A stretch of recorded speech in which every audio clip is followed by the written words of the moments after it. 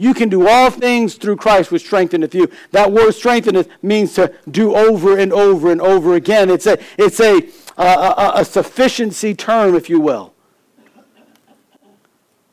I love what 2 Corinthians 12:9 Paul wrote, and he said unto me, my grace is sufficient for thee, for my strength is made perfect in weakness. Paul had learned, listen, it's in my weakness where I need more of God's strength for me. And God's strength is sufficient for every area of my life. And it can work not just today, but every day. You know, there's a light bulb in Livermore, California. It's a light bulb that is very much different from other light bulbs. And you say, well, how is that different? Well, it's burned almost continually since 1901. This light bulb really never turned off more than a few times for a few different short interruptions that it had. And in fact, it hasn't been turned off since 1976. It was donated to the fire department there in Livermore, California, and it's been on since 1976. It's never turned off. The lights here in this building, they turn off as soon as we're done with our services and we go home, then they get turned back on when we come back. But this bulb has stayed on for years, almost a century, a little more than a century now. Stayed on. But you know that bulb, if you take it off from where it's plugged in, it'll stop shining. What allows it to shine for more than a century now is the power that goes to it so it can turn on. That power is there day after day, year after year, decade after decade. Paul says, I can do all things because God's power is there for me day after day, year after year, decade after decade. And this morning, I want to challenge you with this thought of, in this new year, I can do all things. What am I talking about? I can be a better employee. No, that's not what Paul's talking about. He's saying, I can do all things that God has called me to do, that God has enabled me to do. He's given me the power to do it. I can love my neighbor every day. I can forgive those who have wronged me or offended me every day.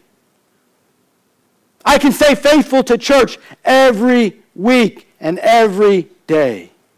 I can stay in my Bible reading. I can stay in prayer. I can stay in a close walk with God every day. Why? Because God has empowered me to do so. That's what Paul is really focusing on when he says, I can do all things through Christ. He wasn't talking about a basketball game or a football game. He wasn't talking about a business and he's not talking about doing taxes. He wasn't talking about building a car or doing anything like that. He was simply talking about, I can do what God has called me to do. See, God has empowered me to do it. He said, I can wait on God's providence. I can work in God's power. And I want you to notice, thirdly and lastly this morning, I can receive all of God's promises. There at the end in verse 14, 15, 16, and 17, really 18 and 19, he begins to explain to them how he sees how God has fulfilled his promises for him. Someone said, the future is as bright as the promises of God. You know, few things can bring light and joy into a dark world like the promises of God. When you're going through a difficult time in life, there's nothing like hearing the promises of God. There's nothing like somebody texting you a verse that goes, man, that was exactly what I needed to hear. There's nothing like going through something and getting into a service and saying, that's exactly the message that I needed. Man, the promises of God, and let me tell you, most of preaching is just talking to you about the promises of God. But how?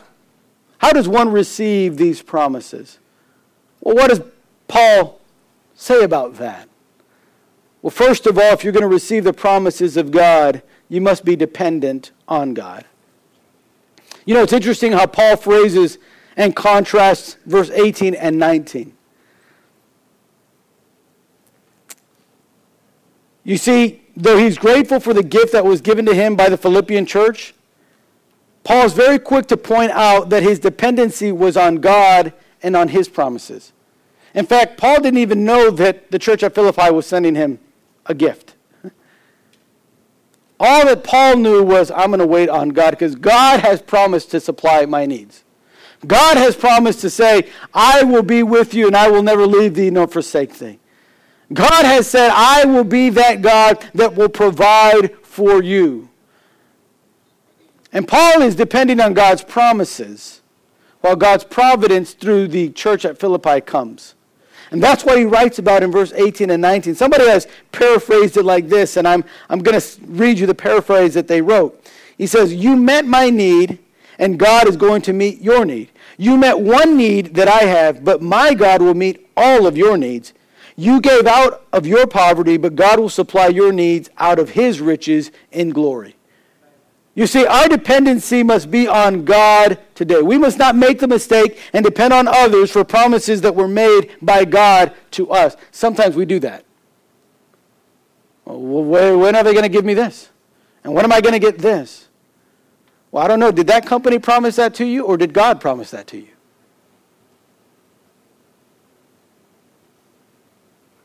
I'm not making light of losing one's job, but let me just say that God might use your company to provide your income for a while, but it's not the company that you need to depend on for that income. It's God that you need to depend on for that income.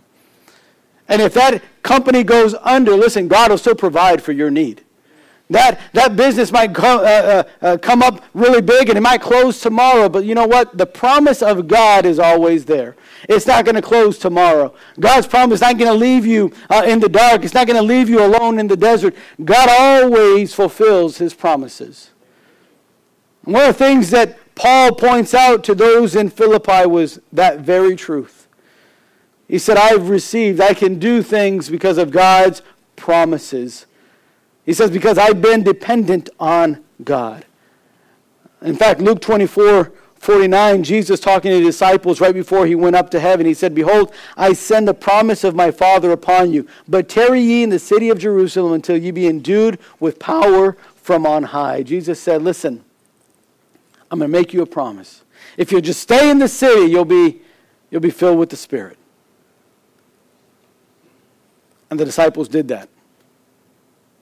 And one day, 3,000 people got saved. Why? Because of the promises of God. You see, you can do all things when you think about and when you base it on the promises of God. And I want you to notice, lastly here, we must know what promises God has made to us. There's no way a person can receive the promises of God when he doesn't know what those promises are. That's why it's important to get in God's Word. That's why it's important to feed off of God's Word, because it's there that we find what the promises of God are to us. The reason Paul could confidently say that the Philippian church was a tool in God's bag to help him was that he knew God was the one who made the promise to supply all his needs. He could patiently just wait on God to fulfill his promise because he knew the promise. And that's why he shared that promise with them. See, before Paul wrote down, but my God shall supply all your needs, Paul himself believed, God shall supply my needs. And I've seen it on my first missionary trip, and on my second missionary journey, and on my third missionary journey, how God provided over and over and over again. And now, church at Philippi, I want to give you this secret. My God shall supply now your needs as well. In 2019, Christians, hold on to the promises of God. Know the promises of God. It's in knowing the promises of God that we can patiently wait on the promises of God. It's on knowing them that we can receive them. I like in 1 Kings chapter 8, Solomon is speaking, and he said, blessed be the Lord that hath given rest unto his people Israel, according to all that he promised. There hath not failed one word of all his good promise, which he promised by the hand of Moses, his servant. Solomon, many years after Moses, said, I remember the promise that God made Moses. But he didn't just make it to Moses, he made it to me. Paul was saying, listen, God didn't just tell me, church at Philippi, he'll supply my needs. He's telling you, God will supply your needs. And let me just say, if the church of Philippi were here this morning with us, they'd say, let me tell you, church at Bethany Baptist Church, God won't only supply our needs, he'll supply your needs as well. And if you've just looked even a little while on the other side of this building or on the other side of this wall, you'll know there's a big foundation. There's a big building that's going to go up. By the way, we need God's supply for that building. But we're trusting in God to supply that need. Sometimes people think, well, man, if we could just get a rich guy to come to our church. Listen, a rich guy ain't going to do much unless God supplies him. The church at Philippi didn't have a whole lot of rich guys. They just had a whole lot of generous people. I'm praying that at Bethany Baptist Church we find the same thing. People that hold on to the promises of God and the providence of God and the power of God and see what God can do. You see, that's what we need this morning. G. Campbell Morgan, as a young man, visited a ladies' Bible study, and there was a lot of elderly ladies there, and he read Matthew 28, chapter 20, which says, "Lo, I am with you always, even until the end of the world." And then he said, "Isn't that a wonderful promise?" And one of the ladies quickly responded, "Young man," they said, "that is not a promise, it's a fact." Listen, God's promises are facts. And this year of 2019, I want to challenge us to be a Christian who says, "I can." Not one that says, "I can do whatever I want to do." No, but one that says, I can do whatever God wants me to do. Whatever God calls me to do. Let's not focus on what we cannot do, but this year of 2019, let's focus on what we can do as Christians and followers of Christ. You know, D.L. Moody wrote these words in his Bible in Isaiah chapter 6, verse 8. You'll find, "Also I heard the voice of the Lord saying, Whom shall I send, and who will go for us? Then said I, Here am I, send me." In that passage of Scripture, D.L. Moody wrote these words in his Bible. He says, "I am only one, but I am one. I cannot do everything, but I can do something. What I can do, I ought to do, and what I ought to do, by the grace of God, I will do." 2018, I can. I hope as Christians here at Bethany Baptist Church, you'll take this year and say, "I can. I can do all things through Christ, who strengtheneth me." Let's pray. Father, thank you so much for your word, and thank you for your truth. Oh, Father, what a wonderful truth it is to understand what Paul was saying in that passage.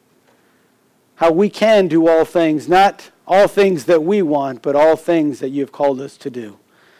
Oh, I pray that in 2019, I pray and ask, Father, that though there might be things that we don't accomplish in this year, I pray that one of the things that we do accomplish are the things that you have called us to do. Oh, Father, if we don't get the raise that we were expecting this year, oh, Father, may that not concern us as much as if we are doing your will. If we're accomplishing what you have called us to accomplish, whether it's teaching, whether it's getting involved in the different ministries of our church here at Bethany Baptist. Oh, Father, may our desire be, I want to do what God has called me to do. Oh, Father, may we wait on your providence. May we work in your power. And Father, may we receive your promises. And through that, may this year of 2019 be a year in which we draw closer to you and in which we can do all things through Christ. Work in our hearts, I pray. In Jesus' name, amen.